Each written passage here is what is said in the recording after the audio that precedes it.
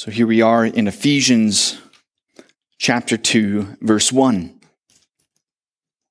And you were dead in the trespasses and sins in which you once walked, following the course of this world, following the prince of the power of the air, the spirit that is now at work in the sons of disobedience, among whom we all once lived in the passions of our flesh, carrying out the desires of the body and mind, and were by nature children of wrath like the rest of mankind.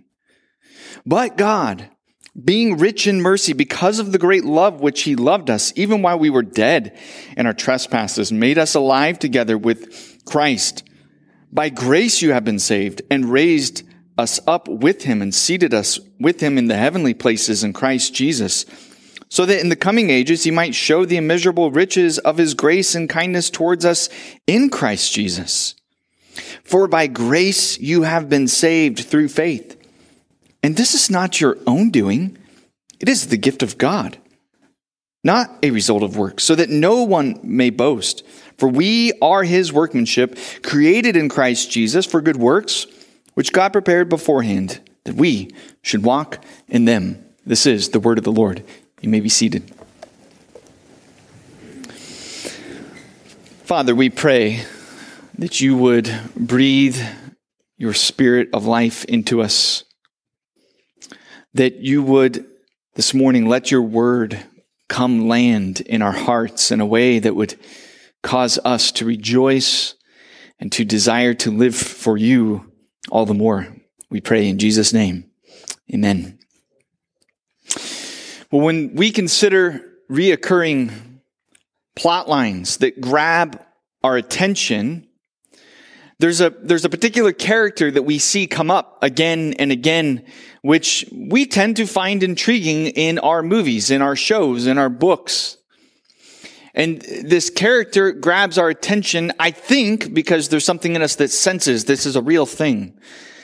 But for us to see characters that seem alive, but yet are not. I'm speaking of characters like Gollum in The Lord of the Rings, completely entranced by this ring. It has the power over him, making him unable to make good decisions. He's no longer really a hobbit.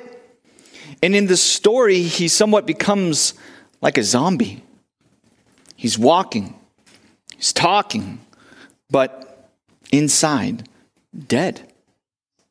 More encompassing would be the fascinating movie titled The Matrix. Because it's not just one character, it's all the characters in the movie, isn't it? They're all hooked up, and if you take the red pill, well then you know nobody's really living. They're all in this simulation. And even though they're sort of alive, they're hooked up, and functionally, in reality, it's like they might as well be dead. And they serve this higher master that they're enslaved to, and they don't even realize it. And so when you see classics, books, plays, like Frankenstein or Dracula, we are a people who are intrigued with this idea of dead people who are walking. And this morning, I begin with some bad news, and probably you see where I'm going with this, don't you? What we appreciate and what you and I find intriguing in fiction is in fact a category that belongs to nonfiction as well. Paul was aware of this category. And so he's speaking about this category, a people who walk, who talk, and yet are dead. He says to these Ephesians that they were dead in their trespasses and sins in which they once walked. They were the walking dead. They were like zombies, if you will. And being that in our time is short for the material that we're covering this morning, I don't want to beat around the bush. I'm just going to get straight to the meat of this matter and just raise the question for you this morning that we need to ask. Could you be among the walking dead? And if so, is that the end of the story for you? Is there a hope? Is there a reality, a serum that will bring you to true life so that you're walking as truly, not as the walking dead, but walking as one who's truly alive? And to get at this morning, first consider with me, we need to examine and just ponder for a bit and meditate on who exactly are these walking dead. And so we see this in the first 3 verses here of chapter 2. So I'm going to read these again, where he says, "And you were dead in the trespasses and sins in which you once walked, following the course of this world, following the prince of the power of the air, the spirit that is now at work in the sons of disobedience, among whom we all once lived in the passions of our flesh, carrying out the desires of the body and mind. We were by nature children of wrath like the rest of mankind."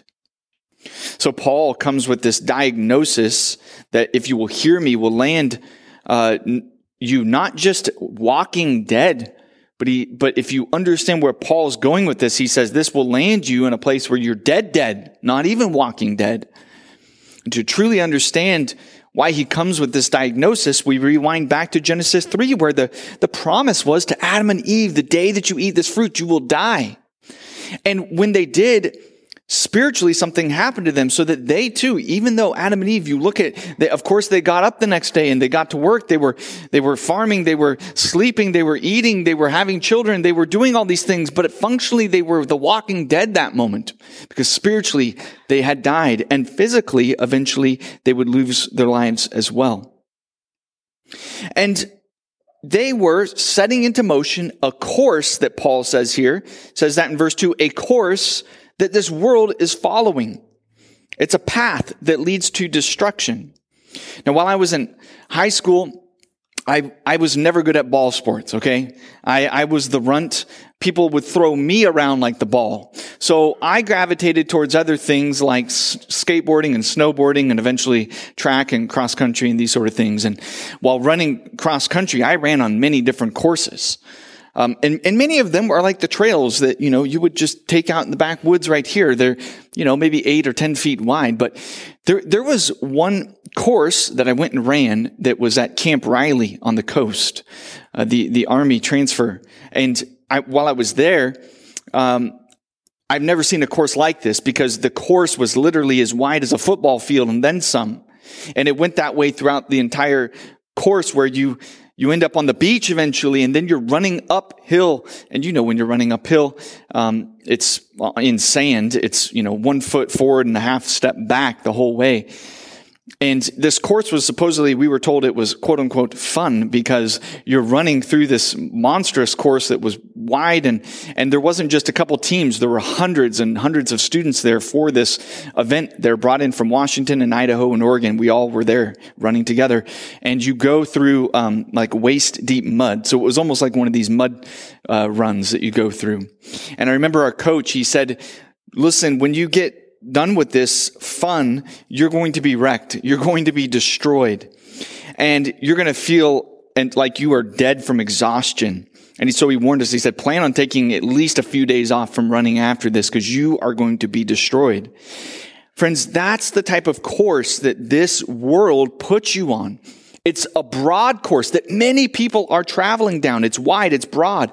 It seems like it's fun, but in the end, you are wrecked.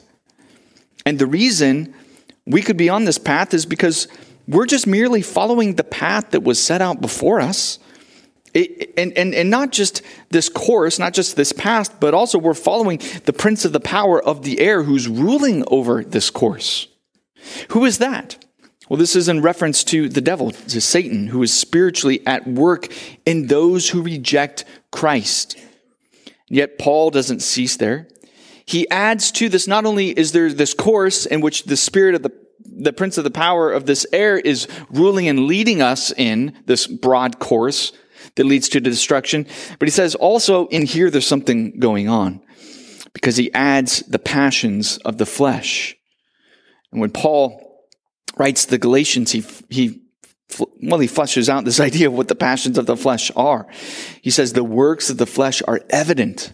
It's sexual immorality, impurity, sensuality, idolatry, sorcery, enmity, strife, jealousy, fits of anger, rivalries, dissensions, divisions, envy, drunkenness, orgies, and things like these. I warned you, as I warned you before, that those who do such things will not inherit the kingdom of God. And so you see, if you're not going to inherit the kingdom of God, why this broad road that leads down this path, and while Satan himself is leading, and we pictured as the walking dead zombies going down this path, would find ourselves at the end wrecked in destruction. So how do you know you're among the walking dead? You're following these three things that lead you down this path. The way of the world here, this course set before us, your own flesh and passions, and even the devil himself. This is the world, the flesh, and the devil, this anti-trinity, if you will. And therefore you may be walking, but you are the walking dead, and spiritually dead people cannot live for God. Romans chapter 8, verse 7 says, "For the mind that is set on the flesh is hostile to God, for it does not even submit to God's law. Indeed, it cannot. Those who are in the flesh cannot please God." Hebrews chapter 11 adds, "And without faith it is impossible to please him. For whoever would draw near to him, near to God, must believe that he exists and that he rewards those who seek him." And Romans 14:23, "For whatever does not proceed from faith is sin." And this is why we must see that even Paul who writes all this, he's a Pharisee, he was on the same broad road. Think about this for a moment. When we read earlier about Paul, this one who's headed towards Damascus, that this one who desires to do all these great things, he wanted to be a devoted follower. He probably didn't lie. He probably tithed really well.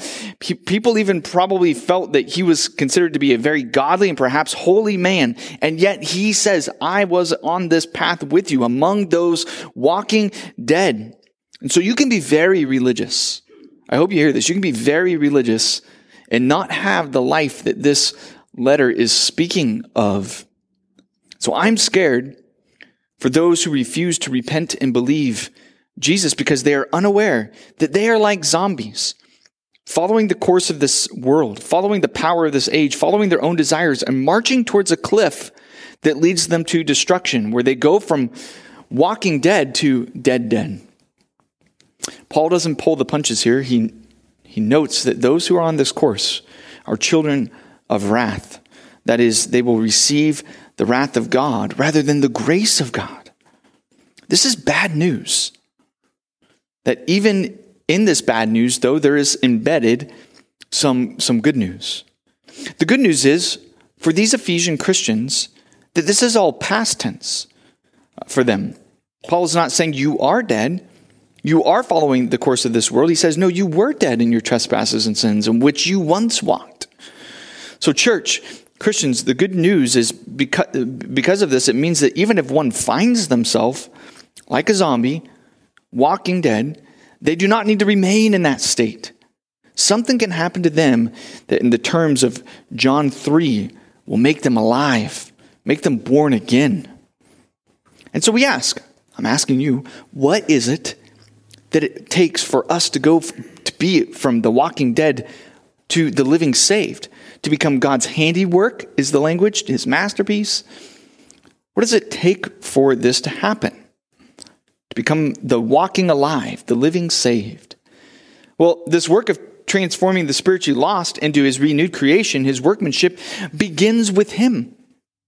This is where we turn. We see this whole flow going from verse 4 now to the end at verse 10, where I'll conclude today. That by grace through faith, you have been saved and made alive to walk as God's masterpiece, his handiwork. This section begins at verse 4 with this great phrase. I love this. But God. Look at this. Verse 4. But God, being rich in mercy, because of the great love with which he loved us, even while we were dead in our trespasses, made us alive together with Christ. By grace you have been saved. The condition of being the walking dead is ours, but the work of renewing us is God's work. It's a work that leads Paul to begin with mercy and great love. What kind of love and mercy are we talking about? Well, we're not talking about a mercy and love that is granted to us when we fix ourselves up and start to turn our ship around. So I hope you hear this. This is not a mercy and love that God says, oh, now that you're turning to me, I grant you this mercy and love. No, this is a type of mercy and love that does the work of turning our ship around. Picture a man who's at sleep at night and he hears rumbling downstairs. Someone has broken in and is stealing his objects. And this man, is distraught. All of his items have been stolen out. And the man who stole them is off trying to sell them. And while he sells them, he comes to his senses and thinks, this is wicked. What have I done? This is evil. I shouldn't be doing this. And so he returns the items back to the man and pays him back and says, I'm so sorry. And the man forgives him and says, you are forgiven. I forgive you for all of this. Now, that would be grace. But the grace we're looking at here is far more tremendous, because it's the scenario is the man who stole the items is now out in the back alley on the black market trying to sell these items. And the man whose home has been broken into, he comes out to the back alley and says, I see your great need here. I see that you've been driven to live this way, and I'm here to pay for my own items and give you forgiveness and give you grace. Friends, that's the type of picture that we have, because we were on that course. We were the walking dead heading towards that cliff in rebellion against God, while God intervenes with grace. We're looking at a mercy and a love that is a transforming love and mercy. Do you see the language that Paul uses? That while you were a zombie, a dead man walking, God made us alive. The problem is that walking dead don't know that they're dead. They must have someone come and make them alive to see it. And this is the good work of God. Later we read that in verse 8. This wasn't your own doing. It was the gift of God, that while you were on this lifeless march, that God opened your eyes. I opened up our time in Ephesians 1 and reminding you, telling you the very story of what happened to Paul, that he's fighting against God. He's on this march to Damascus to put Christians in chains for their faith, but God miraculously blinded his eyes. And ironically, when God blinded Paul, Paul was able to finally see the grace that God would have for him. And he could really see who the true King of Kings was, the true Lord of Lords. None other than Jesus Christ, the one who was breathing murderous threats in Acts. We find out later God had breathed new life into him. And while your testimony, and perhaps my testimony, is nowhere near as dramatic, it's no less miraculous that God would turn your heart towards him. It is no less than the work of God.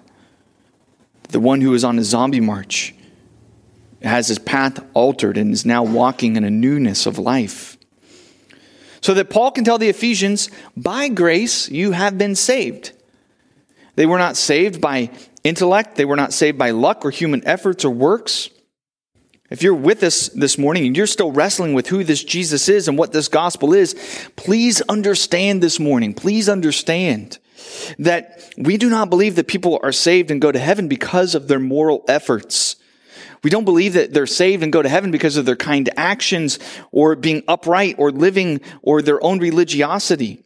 The Christian message is saved by grace alone. By grace, verse 5, you have been saved. Saved from what? Well, verse 3 says the wrath. The wrath of who? Chapter 5, verse 6 says the wrath of God that comes on the sons of disobedience. Why wrath? Well, due to the trespasses and sins that we read here in chapter 2, verse 1. How is it again that we are saved? Well, by grace and the forgiveness in Christ's blood. Chapter 1, verse 7, which again it's all encompassed in this idea of grace. And so we can ask then the question, to what end is all this? What's the end part of all this? Why being saved by grace? Well, I'm being brief here, but essentially it is so that the life that Christ walked would be your walk too. That just as Christ died and rose and ascended all the way to heaven, where he sits in glory, that we too, if we are in Christ, we will rise to heaven to sit with him, so that even more clearly that you and I see now, when we sit with him in glory in heaven, you're going to see him face to face, and you will see the scars on his hands. You will see your Savior who stood in your place, receiving the wrath that was supposed to come on you, but rather was upon him. This is where you will see exactly just how rich you really are in Christ. And Paul says you will be so rich you won't be able to even calculate it. He says these are the immeasurable riches of his grace and kindness towards us in Christ Jesus. I love Ephesians because it's all here and it's all so clear. the grace that God has for us, what it takes to get there, the joy that we're going to have as we are with him in glory. And then we see this again where we see that phrase. Look at verse 8, where he says, "For by grace you have been saved through faith, and this is not your own doing. It is the gift of God, not a result of works, so that no one may boast. For we are his workmanship, created in Christ Jesus for good works, which God prepared beforehand that we should walk in them." And so Paul, he repeats this phrase 2 times. He says, by grace you have been saved. He says this twice. Now, in verse 5 where he says it, the track he goes with it, for by grace you have been saved, he goes heavenly with it. The reason you've been saved is with an end goal that you would be with Christ in glory in heaven. Then he circles back again to this phrase, for by grace you have been saved. And as he comes this time to it, he's now going to drill down a little bit deeper on how does this come about? And this is where we see here, he's saying it is through the path of faith.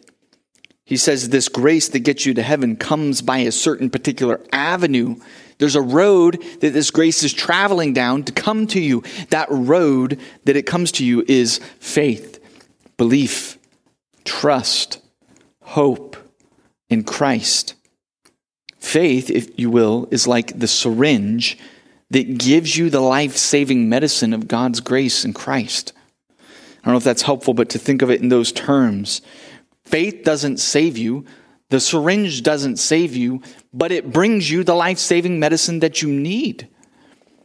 And this is the reason Paul highlights this. It all becomes so clear. And I hope you see that if you're a Christian, it is because of the amazing work of grace in your life, including the faith.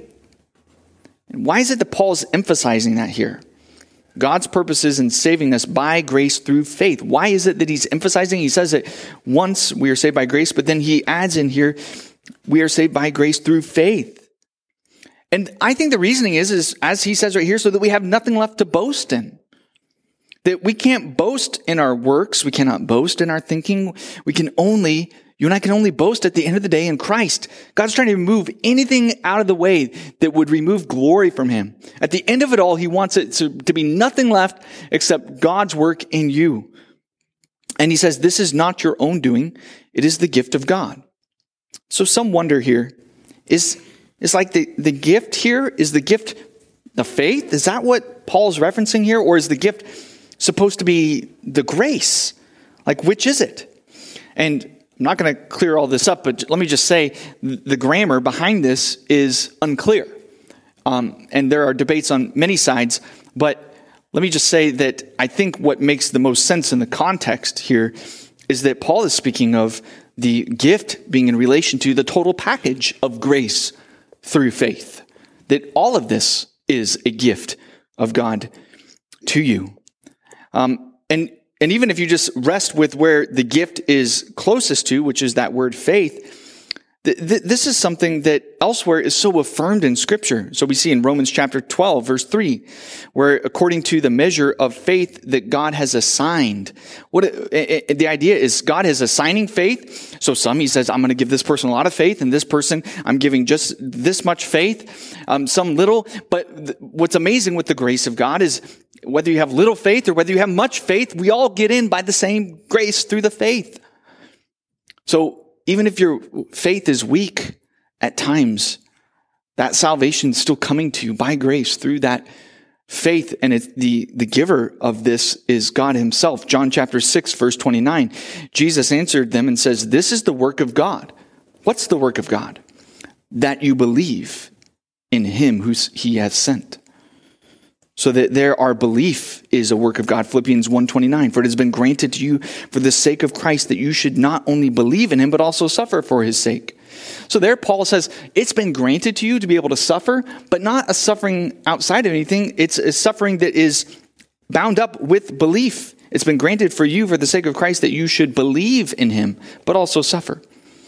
And this means that you and we can pray and really mean it when we pray, Lord, I believe, but help my unbelief, because God is the giver of that faith.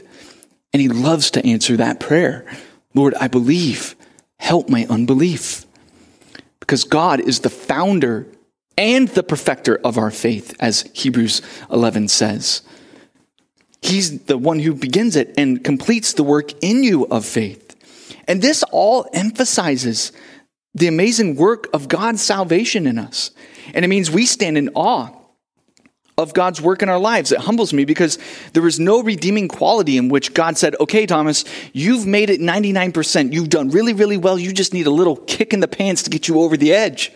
No, I was the zombie walking away from my Creator. And God, in his miraculous gift of grace, melted my heart and gave me the life-breathing Spirit to see the truth of the gospel and walk towards him. There was a tale of a man. He would go down to the landfill, and these, the workers there at the landfill, they would be kind of sitting there with their arms crossed, watching him. And, what is he doing today? And he would go through the landfill, and he's pulling out stuff. And so he pulls out this chair, this 3-legged chair, and the back is all unhinged and unglued. There's another day he shows up and he finds a table that's completely, cracked in half, and he pulls that out, and a dresser, and the dresser is missing the knobs, and the dresser's kind of off its own rails, and it's a mess. And this man hauls this stuff and he dumps it in the back of his pickup, and then he drives home to his wood shop back home. And he begins to sand, and he begins to pull out a lathe and make a new leg. He gets out the wood glue and the clamps, and he begins to do this ornate, engraving into the wood and fringe work that's incredible. And he then begins to restain a lot of this. And he puts these pieces of furniture up in his mansion. And guests, when they would come over to come for dinner or have a cup of coffee, they would look at his mansion filled with this beautiful furniture. And they would say, well, what shop did you go and pick that up? And he'd say, I didn't. No. This was my work. It was by my grace that I pulled it out and made it a masterpiece for my good work and purposes. And so we see that right here in verse 10. We are his workmanship, created in Christ Jesus for good works, in which he prepared beforehand that we should walk in them. Christian, that's you. That's me. God doing this work to create his workmanship and preparing these good works for us. I'm not sure if you've seen it yet, but we've gone from walking to walking. Look at verse 1 of chapter 2. He says, you were dead in the trespasses and sins in which you once walked. And now we're right back to walking. Verse 10. We are his workmanship, created in Christ Jesus for good works, in which God prepared beforehand that we should walk in them.